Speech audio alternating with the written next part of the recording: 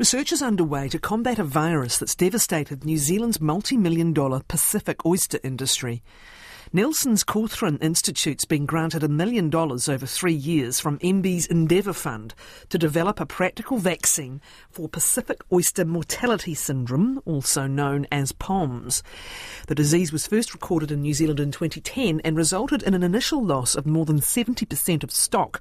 And oyster farmers are still reported to be losing between 40 to 60% of young oysters, which are referred to as spat. Previously, a vaccine was thought impossible for shellfish. The vaccine in development would be a world first with global commercial potential. From the lab in Nelson, one of the project's co-leaders, aquaculture scientist Julian Vernier from the Cawthron Institute, and reminding you, Cawthron is New Zealand's largest independent science organisation, working to protect the environment and support sustainable development of primary industries. Good morning, Julian. Kia ora, good morning. Can you explain what POMS is? I've seen it likened to the human herpes virus, herpes simplex. Could you explain a little bit more about what it is, please? Sure. So, the Pacific oyster mortality syndrome. So this is caused by a herpes virus called Oyster herpes virus, or OSHV1. So it is the same, it is part of the herpes family, like the common cold sore that affects us, humans, but this is specific to oysters, so there is no risk of getting this virus from the oysters to humans. I understand. It's more that we, unfortunately, many of us know how goddamn persistent the herpes simplex is, and if you can come up with a vaccine for that, many of us would be grateful. It is a persistent and nasty virus, hard to get rid of, impossible to get rid of. Yeah, and like the human herpes, it's kind of it's always there, and when water temperature, especially during the summer, this is a syndrome that usually occurs during the summer when the water temperatures are above 20 to 22 degrees. This is usually when those poor young oysters are killed. So what is the prospect even of a vaccine given the persistent nature of this family of viruses? What's opened the door to it being a possibility? Yeah, so again, until very recently, we always thought that invertebrates or oysters were very primitive. They had a very simple, basic immune system. But there's been some work done, as I said recently, with shrimps, for instance, and they've exposed, they challenged the shrimps with subunits of a virus causing the white spot syndrome virus, and these shrimps ended up surviving when they were reinfected. So all of a sudden, this opened the door for like, oh, hang on, invertebrates have some types of immunity and immune memory. So part of the work we're going to be doing is developing this immune stimulant, or we call it vaccine, to see how long this immune memory can last. And we have indications that it could last for several months. And what's important to know is that these oysters are very susceptible to the virus when they're young, like the spat, as you said earlier. When they're juveniles, when they grow and they're large enough, they're usually much more tolerant to that virus. A couple of very obvious questions. The first is that I'm trying to visualise the immune system of an oyster.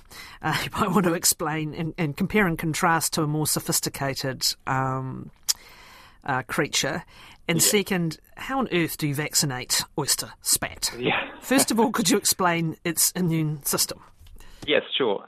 So oysters have an innate immune system, which is acquired at birth. Like we do have innate immunity, but we also have adaptive immunity, which is much more sophisticated.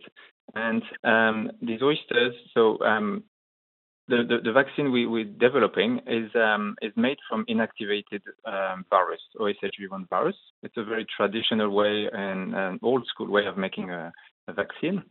It's nothing like the fancy mRNA vaccine like the Pfizer or AstraZeneca. So the old school way is to introduce it to a live virus, a small amount of live virus?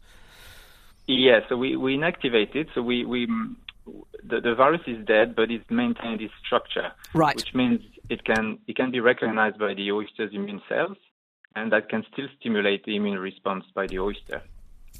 But it's not synthetic. And it is not synthetic. And then the second question is, how on earth do you get it into the spat? Yes. So with this project, we're going to be looking at different methods of administering it. But oysters are like mussels or clams are filter feeders, and they have a huge filtering capacity. They can filter up to 100 liters of seawater per day. And our plan is to looking at what we call balneation or bathing. So we will just dilute our vaccine, which is soluble in seawater, mix it with microalgae, which is the primary food source for oysters, and we'll let them just filter and ingest our vaccine with the algal food. And this should allow us to vaccinate spats that are very small; they're a few millimeters, so we could do some bulk vaccination of young oysters. Obviously in secure land-based facilities and tanks. So they'll just hoover it up. Where are you at in the research? And I don't know if you have clinical trials on an oyster, but where are you at in actual research and then trials? So we just got this funding like a couple of months ago now, but We've been working before that. We had some funding, government funding, through our shellfish aquaculture research platform, which is one of the largest shellfish aquaculture research programs in the world. We've been able to conduct some proof of concept, and we've investigated the efficacy of which tested over 40 different vaccines, and we use oyster blood cells, which are the immune cells of oysters. And we used this in vitro approach, and we screened and shortlisted 8 or 10 promising vaccines. And now we're just starting in our state-of-the-art biocontained facility. We're just starting the in vivo challenge, where we are testing these different formulations of vaccines on young spats, and we're challenging them with live virus and seeing if they're surviving better or not. You mentioned. And again, we're at early days, right? Yeah. But you mentioned that the immunity might last for a few months. I don't know how long oysters last. Not long when they're around me, I can tell you. But from a practicality point of view, do you need to administer just once or more than once? And second, is there the possibility of what's called transgenerational immunity with this type of vaccine? In other words, could the immunity be passed from one generation to the next? Yeah, that's an excellent question. And so we've got indication that this protection, this immune protection, can last for several months. Which, as I said earlier, the window of vulnerability of those young spats, it's only really a few months during the summer months, and helping them out, being protected against the virus once they are deployed out on the farms for that critical window, could just give them that month to just go through life and then up to harvest and being harvested after 2 years. The transgenerational vaccination, it's more like the blue sky component of this project, and we're really excited about this. There's again some indication that to make it much more easy to implement and scale up for the industry, would be to vaccinate parents in the same way, like a balneation by a bath, and this immunity will be transmitted to the offspring or the young spat, again for a certain length of time. We don't really know that, but we will be spending a lot of effort looking at this. And it's a very wacky science, because we're looking at epigenetic signature of immunity and all of these really cool. For those farmers out there who've really been impacted by this virus, let's give them some reasoned kind of perspective on what to expect when. Because it's early days. What is the process from here to finding out whether it's going to work, first of all, second, getting approvals, and possibly it becoming available to the industry? So this 3-year project is a good balance of fundamental science, where we're going to be looking at these different ways of describing the mechanisms of immunity and all of that. But also we're working with a lot of the industry and users, and we are going to deploy some of these oysters out on their farms in the real world and be looking at what are the trade-offs of the possible trade-offs of vaccinating, and seeing if it's impacting any of their growth or not. So this is already the scaling up will be already tested as part of this project. But yes, we are aware that all the regulatory approval may take a long time, and we're looking at maybe 5 years down the line. Yeah. What is the prospect beyond oysters? We know we've got a really important aquaculture industry here. Mm-hmm. Diseases can be caused by different things. I'm thinking of the bluff oysters in there, Boehmia austriae, but that mm-hmm. is a parasite. Yes. So you've got virus, you've got bacteria, very different treatments required. But mm-hmm. but what is the prospect of vaccination in principle for other shellfish species? Yes, so this is the concept again. We're using the Pacific oyster and the herpes virus as models, and we hope that the knowledge we'll acquire will be transferable to other species of commercial interest. There are obviously caveats.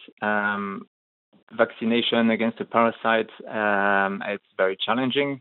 There are indications that in Norway they've been trying to find a vaccine, to develop a vaccine for the salmon celiac with mixed results. So this will be a big challenge. But bacteria could be. There's hope that there will be mitigation measures and tools that could be developed. Right, for a different approach. Infection. Okay, Mm-hmm. And the other question, Julian, is, with changing climate, we are also anticipating new diseases to make their way here. They do anyway, right? But yeah. It's going to open the door to different varieties of virus for humans, virus and or bacteria for humans and for animal species. Mm-hmm. Is this part of what Cawthron is thinking? There's going to be more. It is going to affect our plant and animal species, and we mm-hmm. need to try and get ahead of the game. That's right, and we're spending a lot of research efforts in that space, trying to better understand our marine environment. And yes, as you said, as we've seen with COVID recently and other pandemic, the waters are warming, and this is definitely increasing the risk of spread of more severe diseases. And being better prepared and having some disease management tools in place will definitely help safeguard our industries. And we've been looking, at developing other strategies like selective breeding for disease resistance, but also thermotolerance with mussels. So it is a very heritable trait. Like we can select for more tolerant to heat waves mussels, for instance. So there's hope, and at the end, it's enabling our aquaculture to be better adapted to this new climate. Do we know how this particular virus came to New Zealand? What its source was? Yeah, that's a good question. It is the POMS is a problem around the world. It's affected stocks and the industries back in Europe in 2008. It's in Australia. It's all around the world. We don't know, but we are currently working on this question actually through genomic analysis of our New Zealand variant and comparing that strain with other variants from around the world, and identifying the origin of the New Zealand variant is it's a very interesting space where we're working on. But we can speculate that the virus arrived in New Zealand waters, likely via some oysters, possibly oysters that were attached to the hull of there you go. Yeah. Okay. Yeah. So Julian, Yeah. I think the other thing is there's always a sense that we're often onto these things after the horse has bolted, which is not a very good analogy for aquaculture. But, you know, I'm thinking of the likes of the caliper. It's a different kind of pest again. We know these threats are coming, and yet just listening to you, the processes of trying to come up with a workable, viable vaccine for the industry for one specific virus, it feels a bit daunting, doesn't it, in some ways? I know you just have to focus on your work, but, you know, for the industry, it must almost be on tenterhooks about what's coming next quite a bit of the time. Mm-hmm. Yeah, and this is why it's really important to be better prepared for these incursions of the next emerging aquatic disease, that having good surveillance systems and biosecurity processes in place, and that mitigating those risks is keeping some of my colleagues at Courtfront very busy. We've got a whole biosecurity team that's spending a lot of effort in that space. But yes, I agree, it is daunting, but we're just trying to add another tool to the box, and